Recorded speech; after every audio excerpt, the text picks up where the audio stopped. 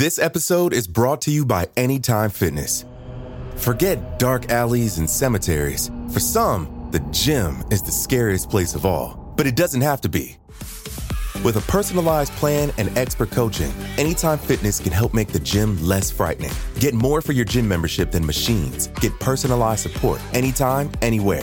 Visit AnytimeFitness.com to try it for free today. Terms, conditions, and restrictions apply. See website for details.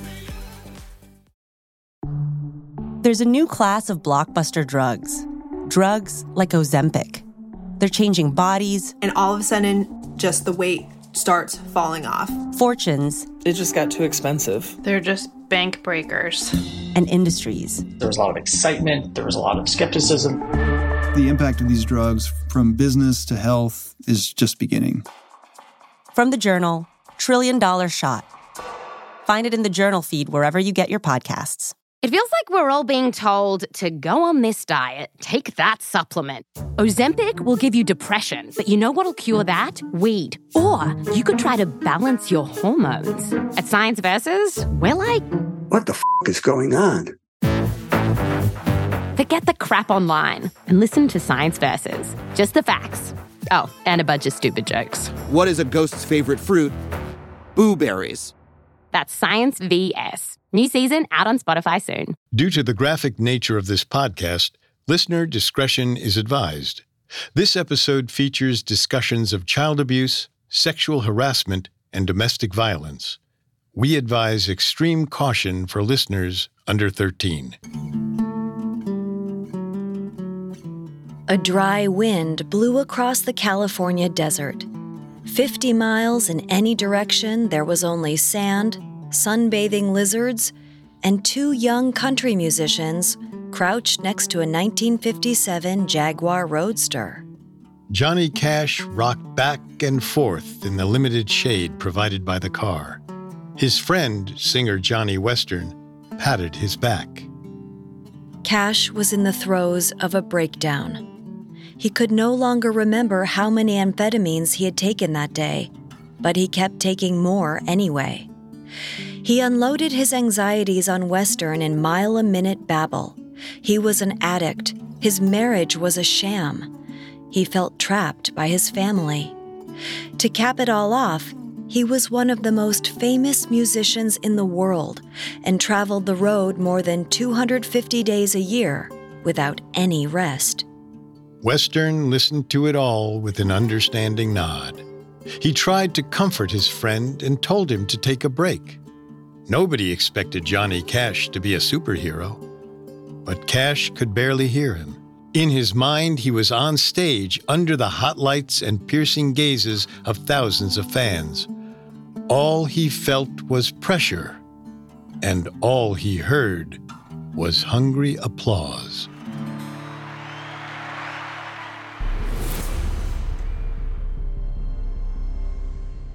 Welcome to the Dark Side of, a Parcast original.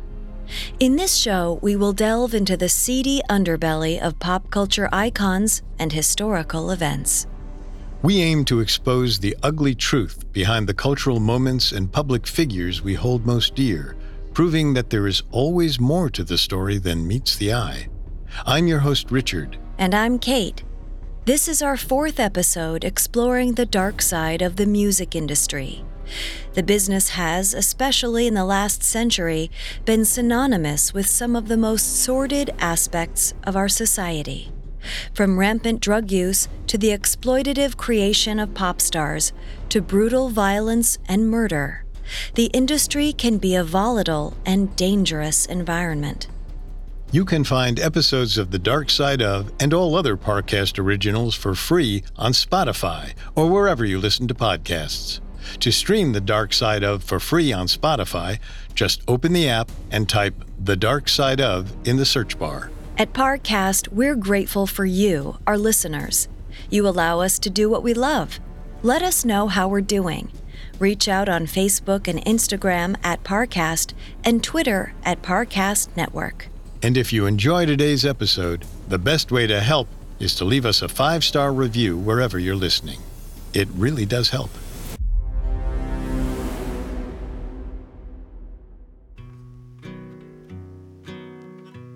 This week, we'll take a look at Johnny Cash, one of the best-selling musicians of all time. Throughout his career, Cash took on the persona of the outlaw, but there was a price for his forays into darkness. For almost 50 years, Cash suffered from addiction, depression, and a never-ending pressure to perform. But before all that, his world was confined to the cotton fields of rural Arkansas. Johnny Cash was born J.R. Cash on February 26, 1932, in Kingsland, Arkansas.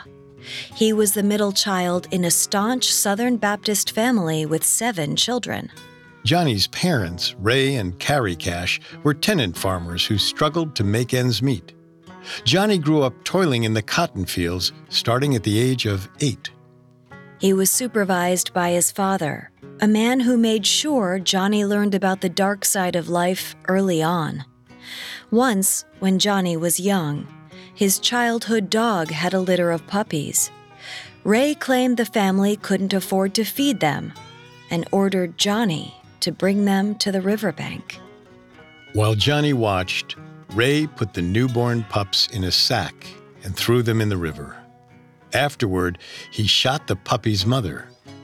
Johnny never forgot the sound of the gunshot mingled with the frantic splashing of the puppies trying to escape the burlap sack. Memories like this haunted Johnny. His father's callous behavior caused him to grow into a quiet boy who sought approval wherever he could get it.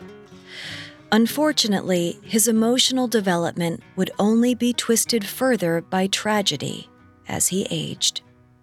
The worst day of Johnny's life was May 13th, 1944. That morning, 12-year-old Johnny woke up feeling uneasy. His mother and his older brother Jack, aged 14, had the same strange, unearthly premonition that something bad would happen soon. Unfortunately, their worst fears came to pass. While working at the nearby sawmill, Jack struck up a conversation with a neighbor boy and didn't notice the saw guard was not properly in place. The blade jumped when Jack pulled it back toward him. It caught him in the stomach and went straight through to the intestines. Johnny was on his way home from the river with his fishing pole when he saw his father running down the road carrying his brother's bloody clothes. Jack was taken to the hospital and put on morphine. He stayed there for days, floating in and out of consciousness. At times, he rambled incoherently, but at others, he was perfectly lucid. After a week, Jack passed away. Before he died, he asked his mother if she could hear the angels singing. No one could tell whether he was hallucinating or not, but Johnny always believed the angels his brother heard were real. Johnny never got over the death of his brother. He always felt guilty for predicting disaster and for failing to stop him from going to work that day. His guilt was made much worse by his father. Ray Cash told Johnny flatly on several occasions that Johnny should have been the one to die. He said the 12-year-old shouldn't have been wasting his time fishing while his brother worked to support the family. His words shattered Johnny, made all the worse by the fact that deep down, he believed them. He would struggle his entire life to feel that he deserved to live and thrive. The gnawing sense of inadequacy instilled in him by his father created a powerful need for external validation. He craved the love of others, but simultaneously felt unworthy of it. One of the only things that helped Johnny deal with his emptiness after his brother's death was music. He started visiting a neighbor to learn the guitar and wrote poems, which he sometimes read at school. Despite Johnny's shyness and sometimes halting delivery, other students later remembered that they were impressed by the poems. Johnny found writing poems and songs to be safe ways to express his emotions. It also allowed him to dream about his future. He didn't exactly know what he wanted to do with the rest of his life, but he knew he didn't want to spend it in the cotton fields. In 1950, at the age of 18, he searched for his calling, as many men did, by joining the military. After the Korean War began in June, Johnny signed up for 4 years in the Air Force. Johnny did well in the force and was eventually promoted to staff sergeant, in charge of a unit of 40 other soldiers in Germany. His comrades got along with him well, but described him as relatively quiet. He rarely went out partying and preferred to pass time in the barracks with a small group of friends. In later years, Johnny sometimes exaggerated about his time overseas. He claimed that he smuggled contraband onto the base, got in fights with his superior officers, and often went out carousing at bars. Soldiers who served alongside him said that many of those claims were hyperbole. According to them, Johnny was more likely to stay in his room at the base and read the Bible rather than start a fight. He sometimes went out drinking with them, but rarely got out of control. Still, there were moments when the darker side of Johnny Cash showed itself. One night, he went out with a friend and got very drunk. As his friend helped him back to the base, they saw a black soldier walking down the street holding hands with a white German girl. Johnny saw the two together and went ballistic.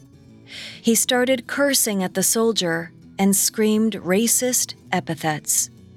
He had to be restrained by his friend. Eventually, military police got involved and forced him to calm down. The incident shocked many in the barracks who had never heard Johnny say an unkind word to anyone at all, much less anything racist. It seems that growing up in the Depression-era South had shaped his beliefs more than he let on. In fact, most of Johnny's closest friends at the base were fellow Southerners. A few of them got together regularly to play country music and sing together. They even formed a band called the Landsberg Barbarians, though they only played in public together once. Most of their musical activity was for their own private entertainment. The camaraderie and private practice helped Johnny hone his singing abilities and skill at the guitar. As he improved, he started to dream about becoming a professional musician. Singing gave him an outlet to express his feelings, which his father never permitted him to do while growing up. But music wasn't the only way Johnny searched for love and acceptance. He also began to date a woman he met during training in San Antonio, Vivian Liberto. Despite barely spending any time with Vivian in person before he was shipped overseas, Johnny was head over heels for her. He wrote her letters from Germany each week, sometimes multiple times a day. After they had only been dating for a month, Johnny spent a considerable portion of his signing bonus to rent an expensive apartment in Germany. In an incredibly impulsive move, he tried to get Vivian to come and live with him. The move surprised Johnny's comrades, who used their time in the force to explore, travel, and have a good time. Johnny, on the other hand, seemed interested in settling down as quickly as possible. Privately, some wondered whether Johnny really loved Vivian that much, or if he was just that desperate to receive love in return. It sometimes seemed like Johnny latched onto Vivian so tightly simply because she responded to his letters. He knew she was a conservative young woman who was clearly looking for a long-term relationship. He may have rented the apartment to show her he was just as serious and to prevent her from looking elsewhere for a man. But the grand gesture didn't pay off. Vivian's father put the kibosh on the move. He was fervently Catholic and did not like the idea of his daughter dating a Southern Baptist. Despite his protests, Johnny continued to exchange letters with Vivian for another 2 years. They were still together when Johnny was finally discharged from the Air Force at the age of 22. At long last, Vivian's father agreed to let the two marry as long as Johnny underwent a month of classes in Catholicism first. Johnny was willing to do whatever it took to keep Vivian's love. They decided to move to Memphis, Tennessee together, as both had some family in town. Now that he had secured some much-needed personal support, Johnny turned his attention back to music. Even after the engagement, he wasn't comfortable sharing his entire self with Vivian. Thanks to his upbringing, he had never really sat down and talked about his feelings. There were some things he could only discuss in song. To that end, Johnny's older brother Roy introduced him to a couple of people he knew in Memphis who played music as a hobby. Luther Perkins and Marshall Grant, both 26 years old, hit it off with Johnny immediately. They were all easygoing Southern men who loved gospel and country music. Johnny began jamming with Luther and Marshall, and soon they decided to perform in public together. Their first concert was a free gig at a neighborhood church. The crowd was small, but public performance was a big step for Johnny, and he had jitters for hours beforehand. He needed the audience to like him, because his performances amounted to a bearing of his soul. He considered a rejection of his music to be a rejection of him personally. Fortunately, the audience at the church did seem to like the group's performance. After that first concert, music began to dominate Johnny's free time. He married Vivian in 1954, and the two moved into a small two-bedroom apartment. He got a day job as an appliance salesman and devoted all his remaining time to the new band. After a couple more public performances, Marshall, Luther, and Johnny felt they had enough experience to make a record. Details depend on the account, but somehow the three of them contacted record producer Sam Phillips and scored an audition with him. Phillips was hot off the success of his new artist, Elvis Presley. He was looking for more artists to help grow the emerging rock and roll genre. Phillips was impressed with the trio. Since none of the three were experienced professional musicians, they had a raw sound that intrigued him. He especially liked the original songs Johnny played. Though Johnny's voice was shaky during the audition due to stage fright, Phillips could tell it had a depth and passion he could coax out. Johnny was overjoyed that Phillips recognized the passion in his songs. It was the first time anyone had acknowledged that they heard what Johnny was trying to say, and it made the approval all the more meaningful. Phillips signed them to Sun Records, and they set to work on a promotional single. Soon, Johnny was met with even more good news. Vivian was pregnant with their first child. Johnny told her that his recording contract would ensure a financially stable life for the family, but Vivian was already starting to worry that he preferred the adulation of small crowds over coming home to her. She wanted to be enough for him, but she didn't realize that Johnny's music was a second half of himself, something he couldn't share at home. Leaving the stage behind completely would mean abandoning that side of his feelings.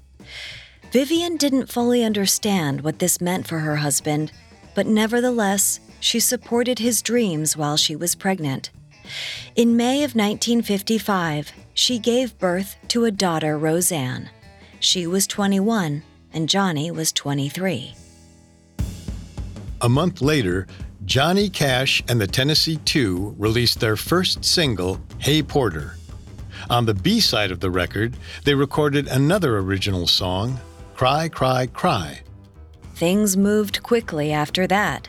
Johnny's first big show came in August 1955, when he played alongside a spate of big acts in Memphis, including Elvis. By now, Elvis had been releasing songs for about a year. He and Johnny developed a cordial but competitive relationship. They playfully imitated each other at their concerts, and each tried to outsell the other. During the next year, Johnny's fame grew along with Elvis's, but he didn't see a royalty check until 1956, thanks to the fine print in his contract with Sun Records. Though Johnny considered Sam Phillips a friend as well as a business partner, it clearly didn't encourage Phillips to give him any special consideration. Phillips could see what music meant to Johnny, and he loved his sound because of it.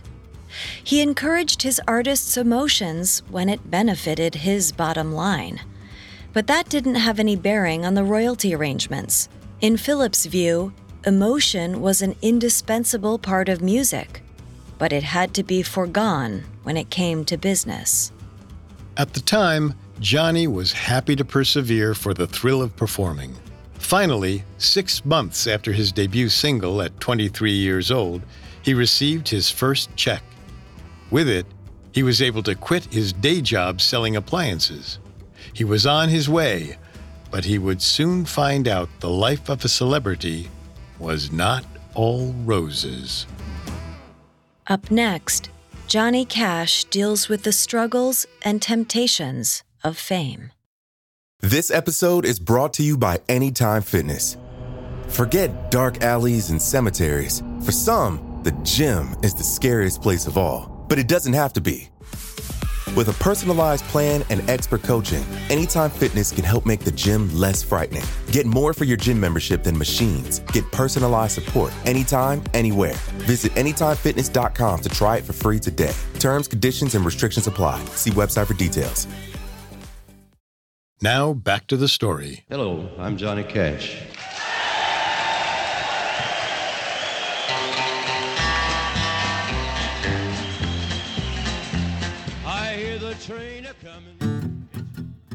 Coming off the success of Cry, Cry, Cry and a new song, Folsom Prison Blues, in 1956, 23-year-old Johnny Cash was one of music's biggest rising stars. Later that year, he recorded Walk the Line, a hit which was only beaten in the charts by Elvis's Heartbreak Hotel. Johnny felt the world was his to conquer, and it was rapidly growing wider. And as his world expanded, he grew further away from his wife, Vivian. Their divide became obvious in 1956 after one of Johnny's most memorable performances at the Grand Ole Opry, a famous Nashville music venue. It was there that he first met 27-year-old June Carter. She was a member of the famous Carter family, a music group that sang gospel and old country songs. Johnny was enchanted with June, who was a beautiful and talented singer. On their first meeting, the two only shared a brief conversation backstage, but it was enough to make Johnny smitten. He jokingly told her that someday the two would be married. Meanwhile, Johnny's actual wife, Vivian, was not having an easy time on her own. When they got married, she had hoped for a conventional life as a wife and mother and a husband who worked normal hours. She was not prepared for the long weeks Johnny spent touring away from home or for the media attention. In previous episodes, we've seen that many musicians struggle to balance the demands of performance with their life at home. Unfortunately, musicians are often pressured to make early sacrifices in their personal lives for the sake of long-term success. This was the case for Johnny, who committed to a particularly demanding tour schedule to capitalize on the buzz from his first few singles. While he was gone, Vivian sat alone with their baby daughter, worried the fame was making her husband a different person from the man she married. In 1957, Johnny would prove her right. That year, he was in the midst of a grueling tour schedule and traveled over 100,000 miles, all by car. Most nights, he was on the road and couldn't get a full 8 hours of rest. Johnny badly needed a break, but he couldn't stand the thought of leaving the tour early and jeopardizing his budding career. He worked hard to conquer his stage fright and found the feeling of being on stage in front of screaming fans to be exhilarating. But at a certain point, he felt he just couldn't give every crowd the performance they deserved. He hated feeling like he had failed a fan, even if the fan was a complete stranger. After all, he saw his concerts as extensions of himself. And after growing up feeling like a disappointment to his father, Johnny would do whatever it took to never feel that way again. To help keep him awake and energetic on stage, a fiddle player on the tour offered him an amphetamine tablet. The pills were legal with a prescription and were seen as a miracle drug by most doctors at the time. Nobody had any idea of the long-term consequences. So when Johnny took it and experienced a sudden euphoria and influx of energy, he thought God himself had sent him the pills to help him spread his music to the world. For so long before that, Johnny had struggled to make small talk and felt uncomfortable during parties. He had been plagued by jitters before his concerts. Now, with the help of the pills, he felt invincible.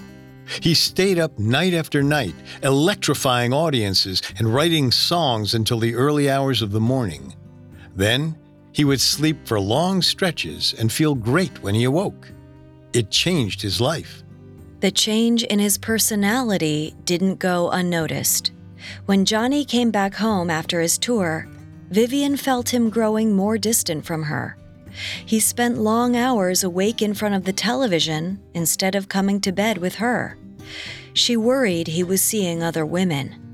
He reassured her that he was just adjusting to life on the road and that everything would settle down soon. In reality, things were only going to get more chaotic. His 1957 tour with the Collins Kids, a rock and roll duo consisting of a teenage brother and sister, added a new dimension to his darker side. Johnny, now 25, sought to replace the love he felt he was losing from Vivian with the devotion of someone who could appreciate him fully, music and all. He found himself strongly attracted to 16-year-old Lori Collins. His infatuation was so apparent that even Lori was aware of it. She maintains that nothing happened between them, but even so, Johnny acted so creepy around her that his bandmates became uncomfortable. According to his close friend, a singer named Johnny Western, Cash often agonized over his attraction to Lori. Western and Cash had long private talks together where Cash opened up about his crumbling marriage and drug addiction. Western counseled Cash to stay away from Lori, but he still felt conflicted. He always fell in love hard and fast, and he knew it was hard to let a romance go, even an imagined one. But all accounts hold that Cash never made a move on the teenager, and 2 years later, Lori married a different older man, 30-year-old Stu Carnall. But in 1958, Johnny's problems were still far from resolved. In addition to his marital problems and budding drug addiction, the 26-year-old had to deal with contract issues. His initial contract with Sun Records ended in July of 1958, and Johnny wasn't excited about the prospect of renewing it. Lately, Sam Phillips, the man who had signed Johnny, had been focusing most of his attention on his newest artist, Jerry Lee Lewis. Johnny felt snubbed. He had worked so hard for Phillips, sacrificing his sleep and sobriety for him. Meanwhile, Phillips only seemed interested in jumping on whatever artist was the hottest at the time. If Phillips wouldn't give him the respect and adulation he deserved, he would find someone else. Early in 1958, Johnny met a smooth-talking producer at a party who fit the bill perfectly. The producer convinced him to sign with Columbia Records after his Sun contract ended. Sam Phillips took Johnny's exit as an insult. Like Johnny, he seemed to regard relationships in the music industry as all business one moment and incredibly personal the next. He even told Johnny he loved him. But it was too little, too late.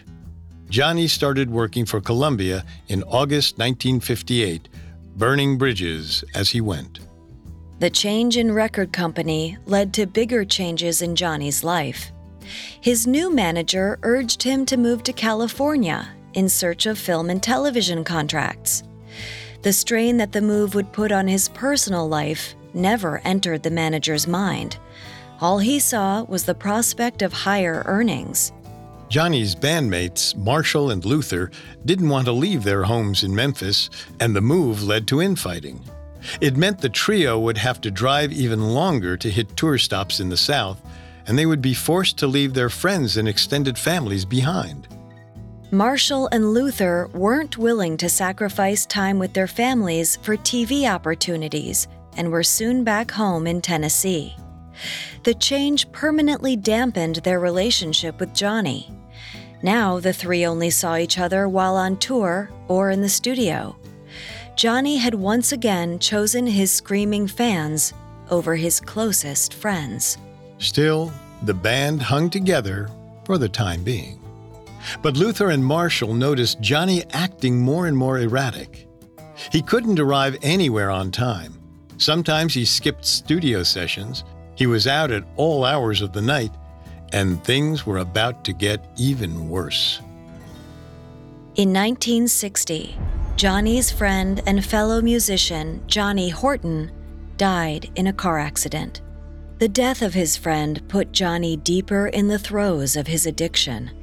He spent money lavishly and began breaking things when he got angry.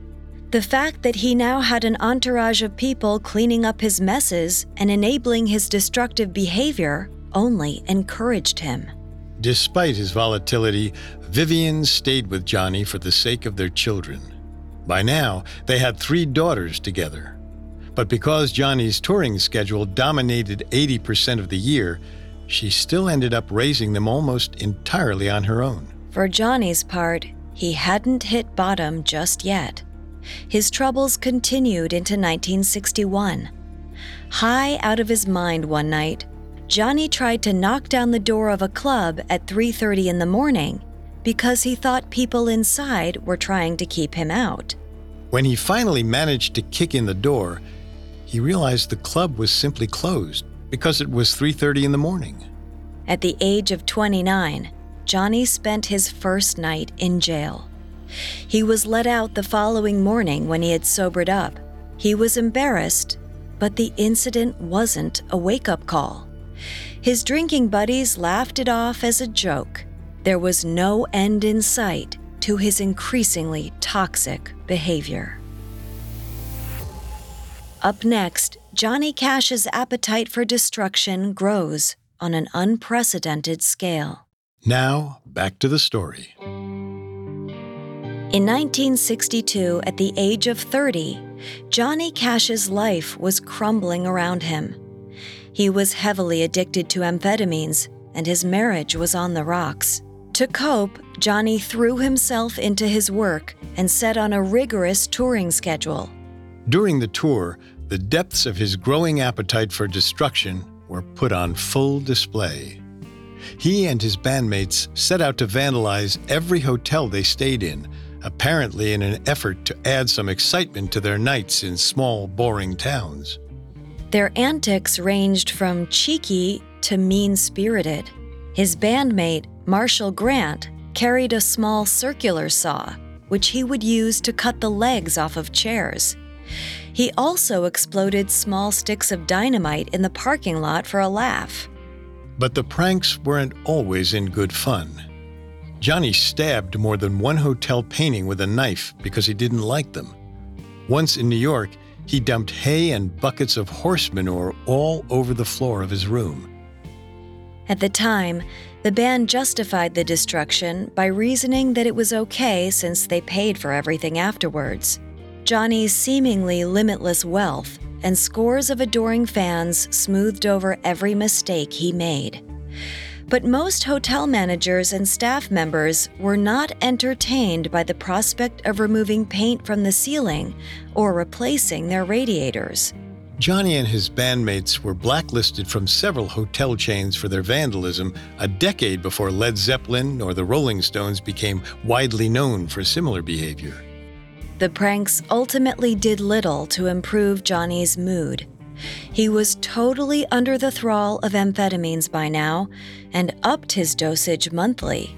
He slept rarely, ate little, and snapped at his friends over nothing. Still, he couldn't give them up. In his mind, they allowed him to make the music everybody loved. Vivian was desperately worried about her husband, but Johnny refused to open up to her. She and the children came to fear the few mornings when Johnny was in town due to his volatile temperament. It wasn't just Johnny's personal life that suffered due to his drug use.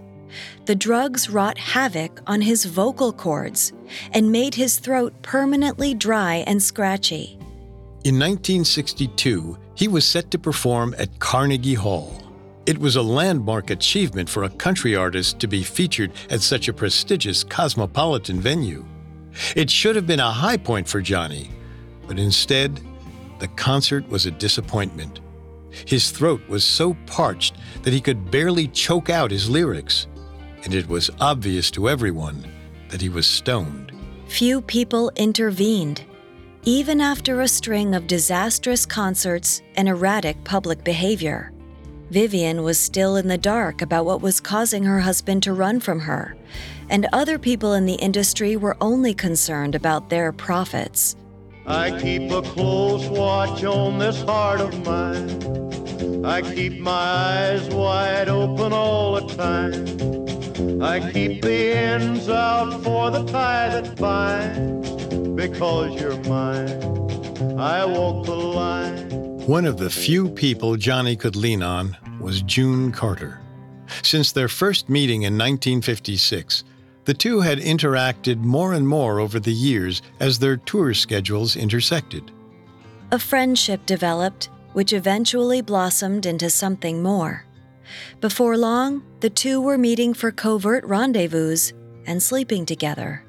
Johnny had always been attracted to June. Like he had with Vivian, he fell in love quickly and deeply. As time went on and he grew distant from Vivian, he became obsessed with June instead.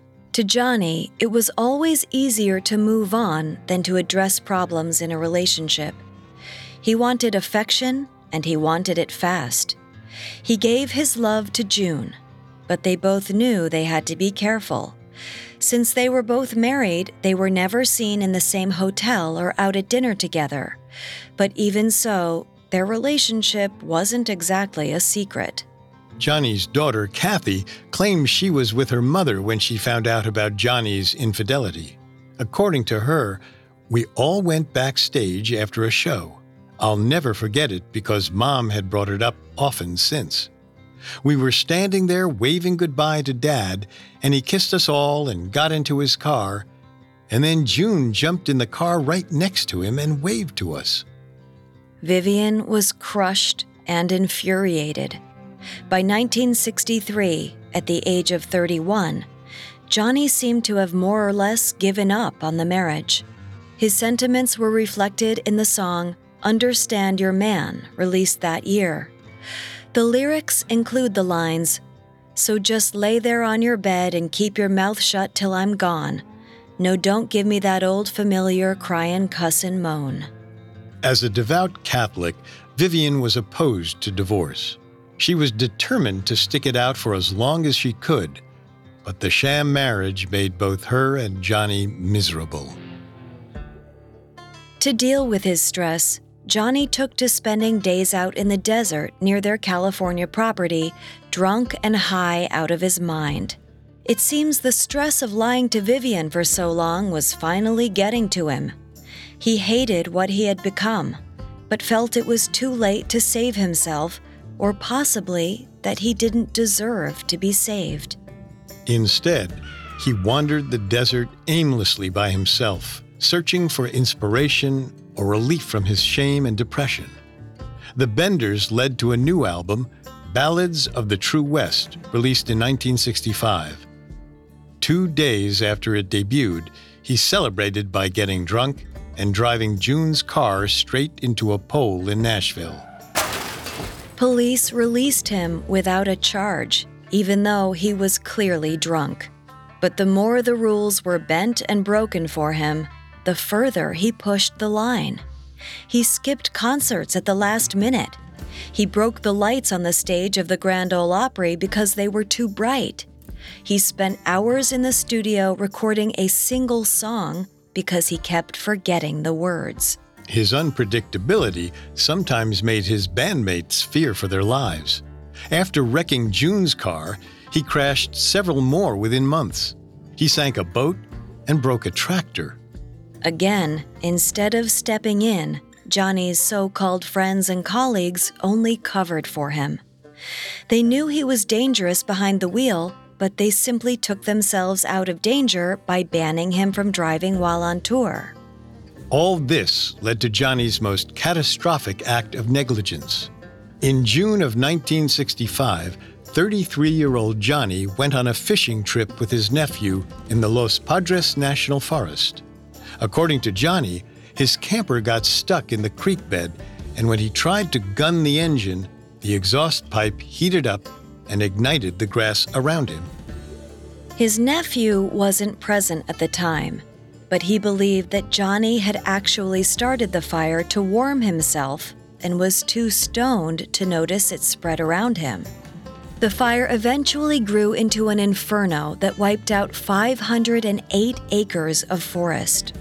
A major portion of the habitat of the endangered California condors was destroyed in a matter of days. The United States government sued Johnny for $125,000. He later settled for $82,000. When asked why he set the fire, Johnny responded, "I didn't do it, my truck did, and it's dead, so you can't question it." Even the fire and the ensuing public embarrassment couldn't make Johnny control himself. Just 4 months later, in October of 1965, he bought over 1,000 amphetamine and barbiturate tablets in Mexico. Customs agents caught him at the El Paso airport and imprisoned him, though again, he only stayed in jail for the night. 2 months later, Johnny pled guilty to smuggling drugs. He received a misdemeanor charge and paid a $1,000 fine.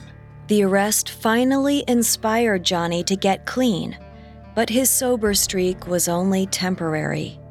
A few months later, in 1966, he was back on pills. At the end of his tour that year, instead of coming back home to see Vivian and his children, he hid out at his friend Gene Ferguson's house. For weeks, he dodged calls from both Vivian and June. Leaving Vivian alone and refusing to even check in with her was more than she could bear. She filed for divorce in August of 1966. It took a year for Johnny to agree to his ex-wife's terms, but she was given custody and monthly allowances for the children. Johnny tried to lay aside his bitterness, but he wasn't yet able to ditch the drugs. About this time in his life, he later said, "It just felt like I was at the end of the line. I got to feeling that I'd taken so many pills that I was going to blow or something. I couldn't stand myself anymore. I wanted to get away from me." Johnny considered killing himself, but held on because of his love for June Carter and his children. But no matter what he did, he couldn't kick his habit. In November of 1967, it would lead to yet another arrest. On the night of November 3rd, Johnny wandered around Lafayette, Louisiana, in a drugged-out haze, looking for a friend's house. He crawled through bushes to look through windows on the quiet street, making no effort to be discreet. After banging on the wrong door a few times, he scared a woman living in one of the houses, and she called the police. Loud sirens and bright lights converged around Johnny, leaving him disoriented and confused. By now, he could barely remember why he was on the street in the first place. Police arrested him after realizing he was stoned and carrying a hefty amount of drugs on him. Johnny was put in jail for a night. He tried to bribe one of the officers to let him out, but they wouldn't take the money. Even so, the sheriff, Ralph Jones, decided to drop the charges the next day because he was a fan of Johnny's music. But this time, he wouldn't get off with a good-natured pat on the back. The sheriff sat Johnny down and gave him a stern talk. He told Johnny that he was wasting his life and his potential with the drugs. Though people had given Johnny similar talks in the past, something about the way the sheriff spoke made him reevaluate his life. He decided that no matter what else happened, he wanted to marry June Carter. And he knew she would never agree as long as he was on drugs. Johnny invited June and her parents to stay in his mansion with him to help him get clean. A psychiatrist, Dr. Nat Winston, who was a friend of Johnny's, came by every night after work to check on him.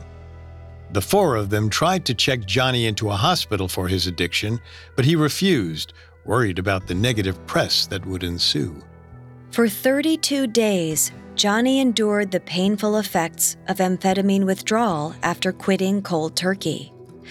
By the end of it, he felt reborn. His relationship with June intensified, and Johnny experienced a revival of his faith. Everything seemed to be falling in place for the first time in a long time. The only missing piece was his career. He was experiencing a slump in sales, and the record company didn't have much confidence he would ever rebound. To garner some attention, Johnny convinced the executives to let him record a concert inside a prison. He'd been performing at prisons since the late 50s and had always wanted to record an album there. In the past, executives had dismissed the idea, not wanting to tarnish Johnny's image in the eyes of his conservative country western audience. Now, they saw they had little to lose and allowed him to record an album at Folsom Prison. The result was electrifying. The album sold 6 million copies and began his successful comeback. Though Johnny had never spent more than a single night in jail at a time, the concert gave him the indelible image of an outlaw. His success was capped in 1968 when he finally proposed to June Carter on stage during a concert in London. The two married a week later in Kentucky. The next year, his hot streak continued when he was given a TV series. The Johnny Cash Show was a variety show that hosted live concerts from country legends, a rarity on network TV at the time. Throughout the show's tenure, Johnny stayed mostly drug-free, even through its disappointing cancellation in 1971 when he was 39. After the show ended, Johnny committed himself to philanthropy and his faith. He produced a gospel album and became friends with televangelist Billy Graham. But his religious revival did not improve his record sales. His next two albums performed poorly, and his lack of musical fulfillment led him back to drugs yet again. In 1977, at the age of 45, Johnny relapsed. By now, the drugs had dulled him to the point that even June couldn't get through to him. Then, in September 1981, at the age of 49, Johnny was kicked in the chest by an ostrich named Waldo. The bird, which lived on Johnny's property, ran toward him as he walked by. When he tried to defend himself with a stick, Waldo took it as an attack and retaliated. Waldo kicked Johnny so hard he broke 5 ribs and was sent to the hospital. The painkillers he was prescribed inflamed his addiction once again.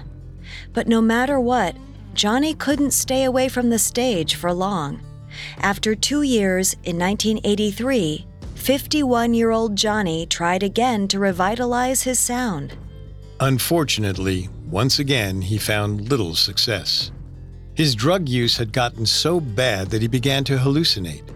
In a hotel room while on a European tour, he imagined the walls of the hotel had a pull-out bed and began punching the wall to get it loose. June repeatedly cried for him to stop, but he kept punching the wall so hard that he cut his hand and had to go to the hospital. While he was lying in bed, June called a coalition of his closest friends to stage an intervention. At the end of a long talk, Johnny looked down and nodded. He finally agreed to go to a rehab center. He checked into the Betty Ford Clinic in 1983.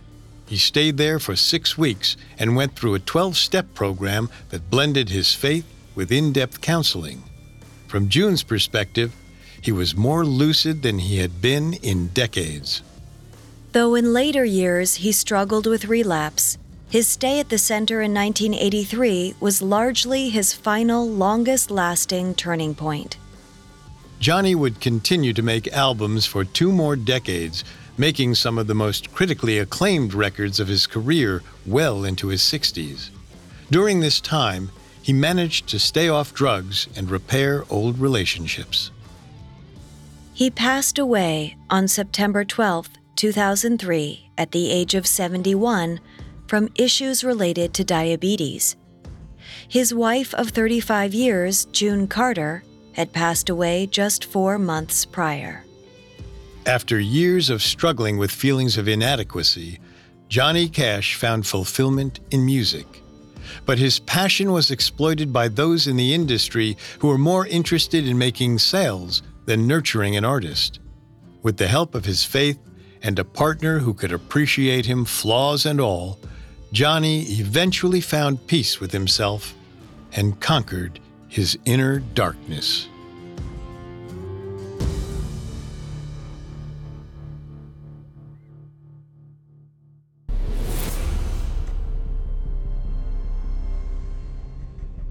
Thanks for listening to The Dark Side Of.